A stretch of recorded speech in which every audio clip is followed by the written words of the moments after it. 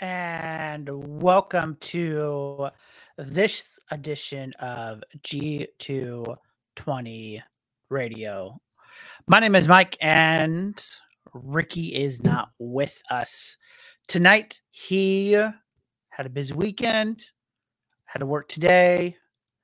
It just sometimes you just need a night to take a breath, to take a breather and relax. And so that is what he's doing. And so we wish him a relaxing Tuesday.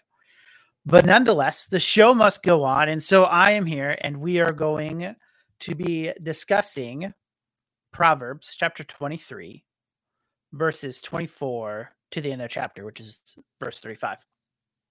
And we will be looking at this like we do every time we come into Proverbs, exegetically, also biblical, with like a biblical theology, and also consider how this works out systematically in our theology. We want all of those to come together when we come to the text. That helps us to meditate and to think, but also to apply, whether we need to change our mind about who God is as we're being informed, or maybe not change our mind, or more of a refining of our mind on who God is, or even commands that we should be obeying and thinking about. And those can come in many different ways. And the Proverbs helps us because, being more on the practical end of the book, the Proverbs help us to live in God's world.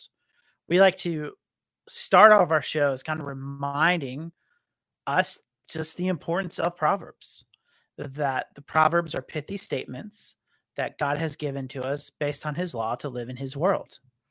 So they reflect the moral law and how we are to live. They give us wisdom to live. And we know that we can go to God in wisdom. We can read the Proverbs and we can pray to God for help in understanding in these things.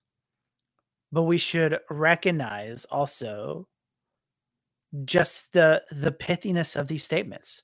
There is an intentional being vague in them, that they can be applicable in different spheres of life, different ways of life.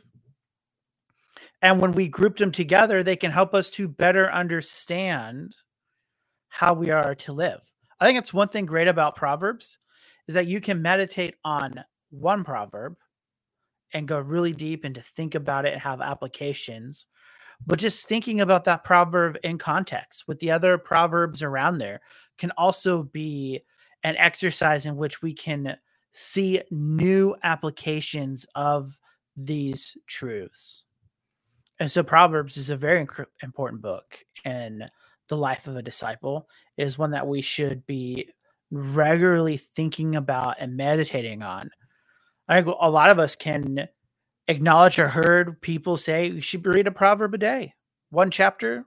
You might only do 28 in February, might do 30, in April and June and September and November. But just the repetitive nature of the Psalms helps. I guess there's only 30 Psalms now that I think about it, and I should have caught that earlier. So you read an extra Psalm or a proverb on, the 31st day. But I digress. And the Proverbs are good in just this way, to make us think about the world we live in, think about our own lives, and to think about how, in one sense, we are to consider others. There are lots of these kind of ideas that we are to find wisdom and search wisdom. But there's some of these things, like in us finding wisdom and going to people who are wiser than us, there are others, whether we want to believe it or not, that are not as wise as we are. And then we are then on that receiving end in which we can give godly wisdom to those who don't have the wisdom. And so Proverbs gives us the both and, the ones to going for wisdom, but also sharing our wisdom that we have. And so with that kind of introduction into Proverbs, we are going to start in Proverbs chapter 23, verses 24. I'm going to read these in sections. I feel like they're kind of flow in that way, and they're easier to kind of talk through and work through in that way. And so the first section we're going to look at is really a continuation from several weeks ago, when we looked at verses 22 and 23 of Proverbs 23. And just to read all of them in context so we have it. Verse 22 says, "Listen to your father who gave you life, and do not despise your mother when she is old. Buy truth and do not sell it. Buy wisdom, instruction, and understanding. The father of the righteous will greatly rejoice. He who fathers a wise son will be glad in him. Let your father and your mother be glad. Let her who bore you rejoice." So several weeks ago when we covered this, we talked about this first section and this idea of, as children, we should be listening to our parents. As parents, we should be helping our kids and stressing the importance of them listening to their parents. And the idea of what the parents want for their son or for their children is to seek wisdom, to buy wisdom, to go after it with all that they have. And so we talked about how important this is, and just in our lives, to be always searching for the truth, especially truth about God and his word. And when we get to then verses 24 and 25, we see the results of a son who listens to his father, who doesn't despise his mother, who buys truth, who buys wisdom, instruction, understanding. What's the result of it?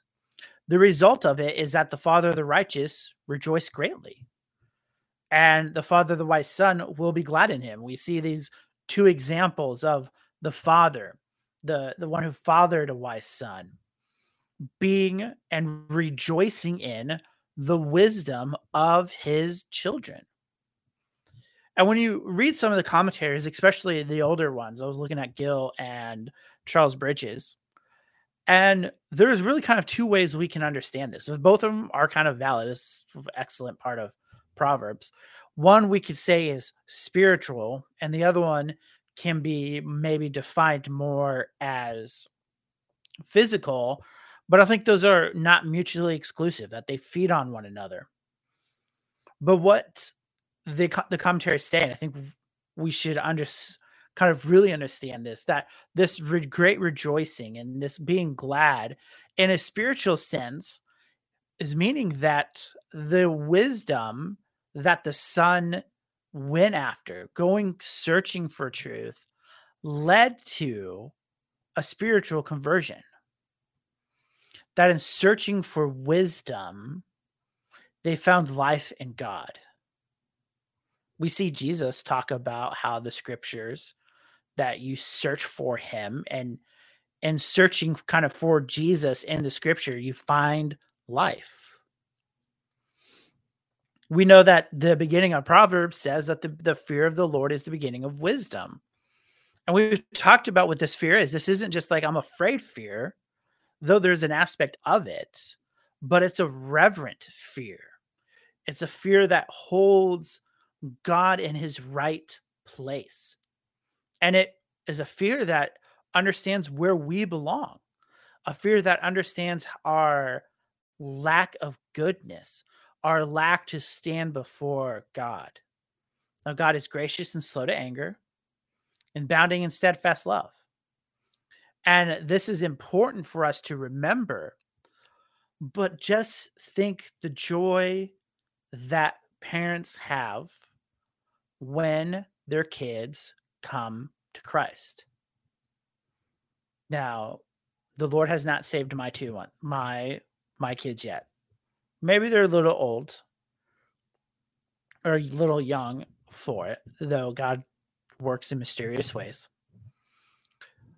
But I've been able to see when a son becomes a believer and the joy of the Father. The great joy that is no longer a father and son, but brothers, or a father and daughter. And now they're together, united in the family of God. And it is a great thing to be rejoicing of. And I think when we consider then this spiritual aspect and that wisdom and the pursuit of wisdom is the means in which God saves sinners. Because we can only pursue wisdom when we come to God. We need to recognize our foolishness, acknowledge our foolishness, repent of it, and trust in the Savior.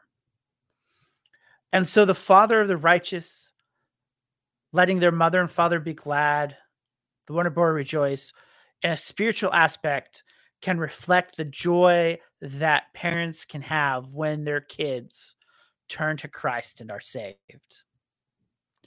And then secondly, I think when we kind of think about it physically, and especially if maybe our kids live a good life, they may not believe, but they are in one sense moral people, to use that sense, to kind of use that current vernacular. I think there's an element in which when parents see their children acting wisely in the world, and this could even be believing children, that brings them joy.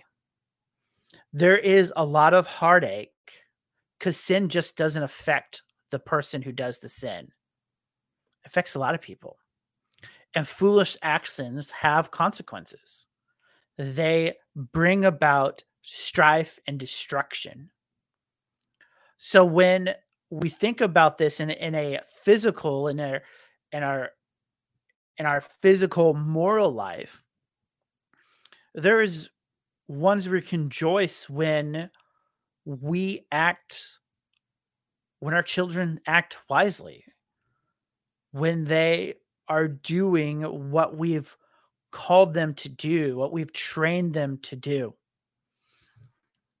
And it's not maybe as a bigger joy or a greatly joy, because the burden of the desire to have them trust in the Savior may be more, but to think about and even praising God that even though they're unbelievers, they appear, because they don't fully walk in how God has designed the world. I think we can think of Romans 2 and how the Gentiles obeyed the law, even though they were not under the law. We see nations that are not given under the covenant of the moral law, obeying the second table of the law of, no murder, don't steal, and what that reflects. Again, that joy is not as great as in a spiritual sense, but I think there is that connection, and hoping that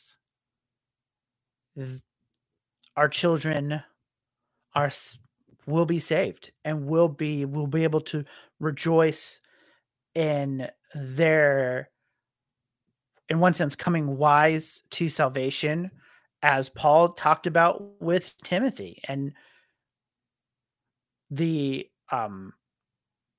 him knowing the scriptures, being taught by his mother and his grandmother. I think the same thing here applies when we think about verses 24 and 25. And so we end this section thinking about wisdom and being wise and seeking after truth. Verses 26 and through 28 and verses 29 through 35 reflect then foolishness. First in spiritual or sexual infidelity, and then also in drunkenness, both a sin of a lack of self-control. And so when we consider then Solomon's push for his kids to listen to his father, to seek truth, to buy wisdom, these next two show what happens when our eyes are caught off guard. Our eyes are pulled away from what is true, right, and beautiful. So verse 26 through 28 here in the ESV says, "My son, give me your heart. Let your eyes observe my ways. For a prostitute is a deep pit, an adulteress is a narrow well. She lies in wait like a robber and increases the traitors among mankind." So verse 26 and its two parts starts with a command and an exhortation. The command is for the son to give his father his heart. Here, the heart is not obviously kind of the actual organ of the heart, but kind of the center spiritual aspect of a person. We might be able to say that this reflects the faculties of a person, his knowledge, his emotions, and his will. So the call for the son is to give his father his heart, give him his entire being. Again, I think we can see the reflection of this in the calls of Jesus to love the Lord your God with all your heart, with all your soul, and with all your might. This kind of entire being given up. So the son commands, or the father commands the son to give him his entire being, his attention, his heart. And then he exhorts him to observe or to see his ways. And the idea with observe is kind of watching this dedicated focus to what he's doing. It has references of not even just kind of this focus, but this kind of pleasure, that let your eyes kind of the pleasure in my ways. Well, what ways? Well, the ways of the Lord, the ways that you're being taught to be wise. This kind of coming over and showing what it is to be wise. So the command to give himself his faculties of beings, to observe or take pleasure in the preacher's life, Solomon's life, to observe. Why should the son do that? That's what verses 27, 28 goes. We can see that with the start of 4. For a prostitute is a deep well, an adulteress is a deep pit, and an adulteress is a narrow well. So we see the adulterous woman again, the prostitute, and the idea of what happens when the son is kind of unfaithful. And we see here this idea of a deep pit, a narrow well, which refers to these traps, being stuck, being unable to get yourself out. A deep pit too tall for you to climb out. A narrow well is too tight that you can't pull yourself out. You can't work yourself without. So this adulterous woman being caught up in sexual sin leads you to a place in which you cannot get out. You're stuck. So that's why the son is to focus on the father's ways, to focus on the wisdom, to give his being to this wisdom from the father. Because in doing so, he will not be enticed. He will not look away to the adulterous woman and fall into her trap. Verse 28 continues. So he's stuck. He can't get out. He's in the deep pit, the narrow well. But what does she do? She lies in wait like a robber. Now, to kind of think about this, it might not be as evident clear when we think about modern times, but in the ancient times and even in the times of Jesus, you didn't travel at night. And if you did, you traveled, it was a risk to do because robbers would wait at night for passerbys to rob them. That was their goal. They with the sole intention to rob the person. So the adulterous woman is one who, like a robber, waits for the opportunity to spring, to go, to entice. And not only does she wait, she increases the traitors among mankind. She morally decays a nation. That is why the son needs to keep his eyes on his father's ways. Because the adulterous woman leads to disasters. It leads to moral destruction and unfaithfulness. And when we think about what this means in our lives, the media and how it portrays and what it does, always pushing the envelope a little bit more for that a little bit for whatever reason. I mean, how many times, I don't know how many movies where there are just inappropriate scenes in the movie and it doesn't need it. It just doesn't need to be there. So it is kind of a duty as a parent to think about, how do I keep my kids focus on the way of life? How do we train them up in the fear and admiration of the Lord to live in this life? And this is difficult in our situation. It's never easy in any situation. But it calls us to think about us, and even just not only the physical parent-child relationship. What about us spiritually? Do we have our eyes directed to the Lord and observing his ways? Have we fully given ourselves, as the greatest commandment says, to love the God with all your heart, with all your soul, and with all your mind, or might in Deuteronomy?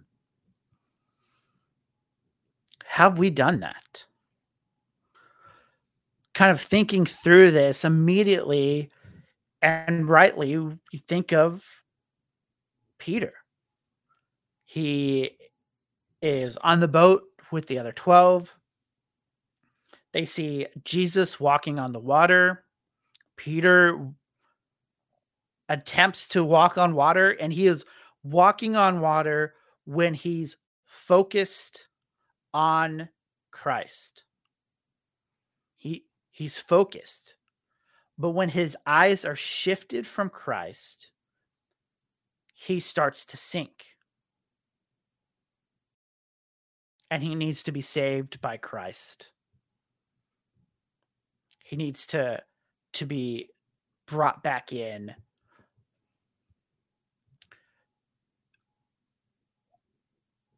And we know that the prophets oftentimes called Israel spiritual adulterers as they sought after foreign gods. Idolatry is that. And like, so this is not just physically and the corruption that comes from sexual immorality. This is even when we consider our own idols, when we prop up others or the creation, other things, a God made in our own image, above the true God and serve him. It leads us down moral perversion. It leads us away from godliness into all types of sensualities. And so while we can look at the world around us and there is this physical application that in kind of space and time we live in, it also applies to how are we living our lives before the eyes of God. God knows all, sees all. He is much more knowledgeable than I as a parent of my kids' sins. He knows all my sins. He knows when my eyes are not observing his ways and have sought after idols. So verses 26 through 28 not just physically explains how spiritual or how sexual immorality destroys a nation as it plummets into moral depravity. It also reflects our own hearts and desires when we chase after the flashy things of this world, the idols that we think will make it better for us. I mean, that's really what all this comes down to. Who are you going to worship? Who are you going to focus your eyes on? Is it going to be God, the Father Almighty, the maker of heaven and earth, and his Son, our Lord Jesus Christ, and the Spirit? Or are you going to create an idol in your mind and you're going to exchange the worship of God for a creature?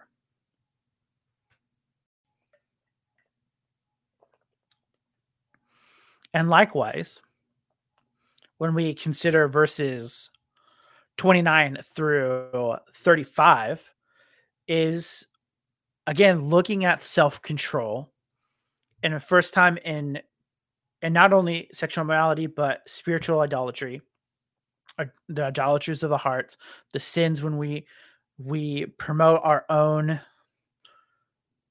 acts as a pseudo god before the true God. Solomon spends much more time here thinking about drunkenness. And as we work through this, we'll realize that this isn't just kind of, I accidentally drank too much one night. This is portraying someone who is given over to drunkenness, who lives a lifestyle of drunkenness, what we would call an alcoholic.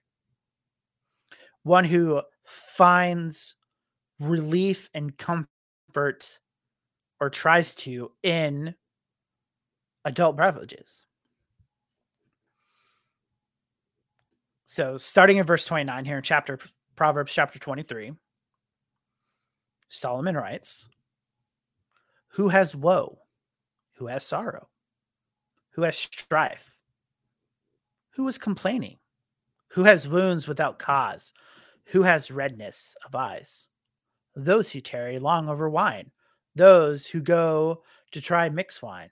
Do not look at the wine when it is red, when it sparkles in the cup and it goes down smoothly. In the end, it bites like a serpent and stings like an adder. Your eyes will see strange things, and your hearts will utter perverse things. You will be like the one who lies down in the midst of the sea, and like the one who lies on top of a mast. They struck me, you will say, but I was not hurt. They beat me, and I did not feel it. When shall I awake? I must have another drink. Verse 29 starts off with the repeated question of who. Who has woe? Who has sorrows? Who has strife? And as we read through this, they get more and more deep. One is a woe. Now it's a sorrow. It causes strife. He's complaining. Wounds without a cause. The redness of an eye. There is a progression of this kind of sorrow leading into a bitterness, a hatred. Who has redness of eyes is kind of hard to understand. Commentators kind of don't understand. It almost feels like a little bit to me is kind of someone being angry. It's kind of how I'm taking it. That, wounds without a cause. Like there's this kind of continual progression of anger being over. So verse 29 takes this idea, is this woe that one has is now this deep wound without cause. Someone has felt like they've been really hurt by someone or something. And so who is this person that it starts out as a woe and ends with this wound without a cause? Well, it's the one who tarries long over wine, who goes tries mixed wine. It's the one who seeks after alcohol to solve their problems. This kind of tarry idea is kind of revert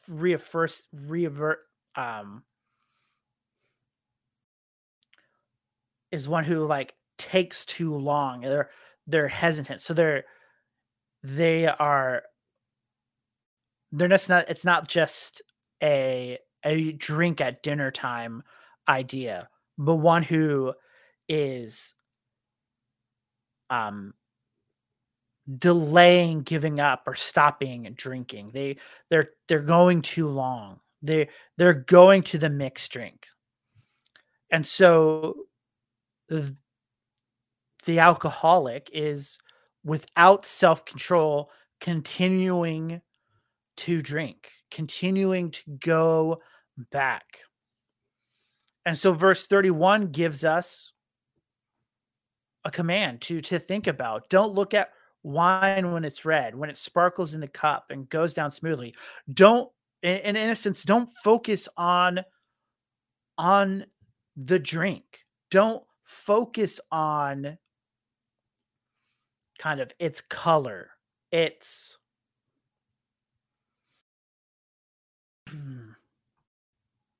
what it looks like, the being enticed by it.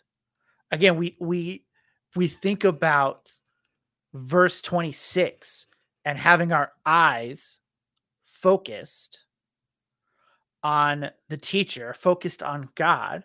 Here, the focus is shift to the alcohol. It's shifted to what it looks like. And where how it tastes going down, its smoothness, it sparkles, you're being enticed by it. But just like the adulterous woman, drunkenness has the same issues. Verse 32, in the end, it bites like a serpent. It stings like an adder. It destroys. So this lifestyle of drunkenness brings about destruction. It kills. The bite of a serpent, the sting of an adder is not just, oh, I got bitten by a snake.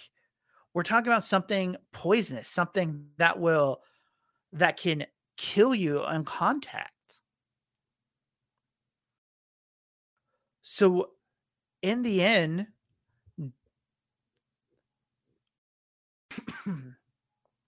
just as the adult serpent traps you in the deep wells and the deep pits and the narrow wells, here alcohol strikes you like a poisonous snake.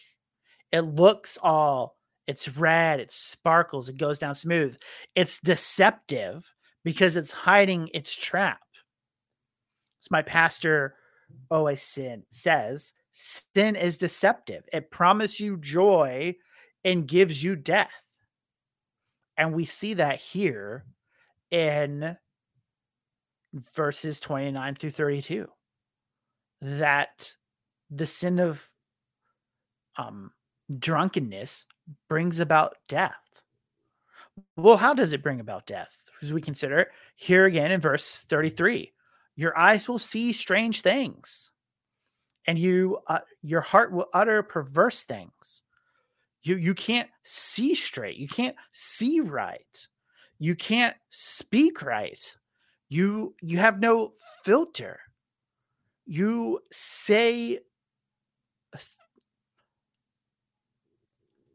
speak your thoughts without considering what will happen.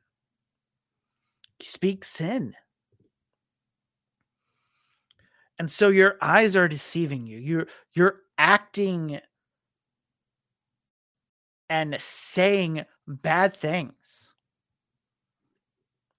You then, to continue on, you'll be like the one who lies down in the midst of a sea. The commentators all agree this is kind of the idea of the staggering walking. You can't walk straight. Everything is kind of moving and shifting. It's very much, maybe you've experienced this when you've been on a boat for a while, especially kind of on a cruise, and you start walking on land, and the land, your body, it can't see straight, and things are moving up and down. Though you're on the land and they're not moving, your eyes and your mind are perceiving it differently. This is the same thing here in verse 34, is one who is covered by drunkenness can't see straight. Everything is moving like it's on the sea. Can't lay down. There's no, you're always moving. Again, like one who lies on the top of the mast. Again, it's something in the ocean is being swayed back and forth. It's not still. They're not seeing straight. They cannot, kind of go in the right direction. And so, again, they are unable to control themselves.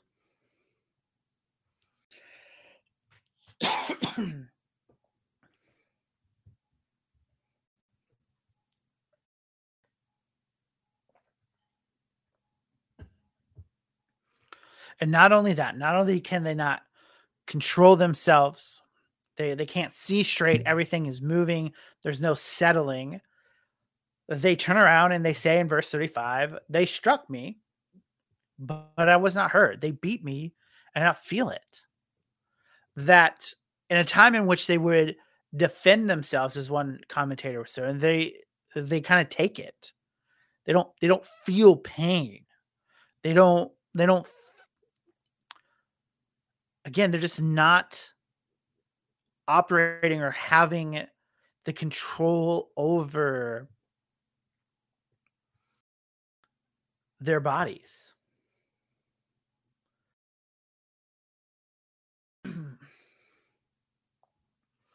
And people attack them. They get hurt, but they don't feel it. They just don't, they're not recognizing what it is. And then they ask themselves, when shall I awake? This kind of desiring to sleep, to be, in one sense, comatose, and in one sense, an act of laziness that comes with it. But at the end, when they wake up, and as this chapter ends, I must have another drink. And the cycle repeats itself. Woes become wounds without sores. They tarry too long over the drink. They marvel at its color. They marvel at its smoothness. It's sparkling in the glass. And in the end, they are bitten again by the dangers of sin. And so we think about this and consider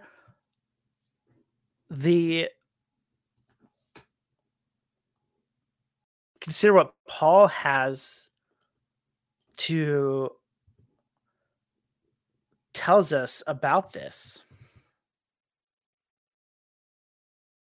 When we think about having self-control, about being kind of drunk.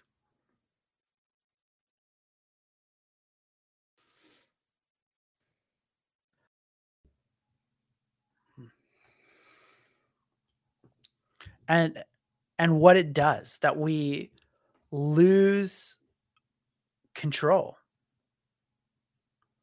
So Ephesians 5:18. Do not get drunk with wine, for that is debauchery, but be filled with the Spirit.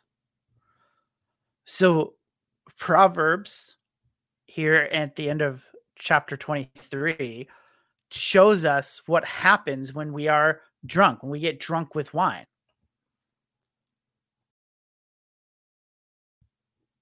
But what does that mean? And if we look just before in Ephesians 15, we're to watch how we walk and not to be wise, making the best use of our times because it's evil. So don't be foolish. Well, what does it mean to be foolish? Well, he gives us an example. Verse 18, don't get drunk. But what? Be filled by the Spirit. Don't be drunk. Don't let kind of alcohol control you, but let the Spirit control you.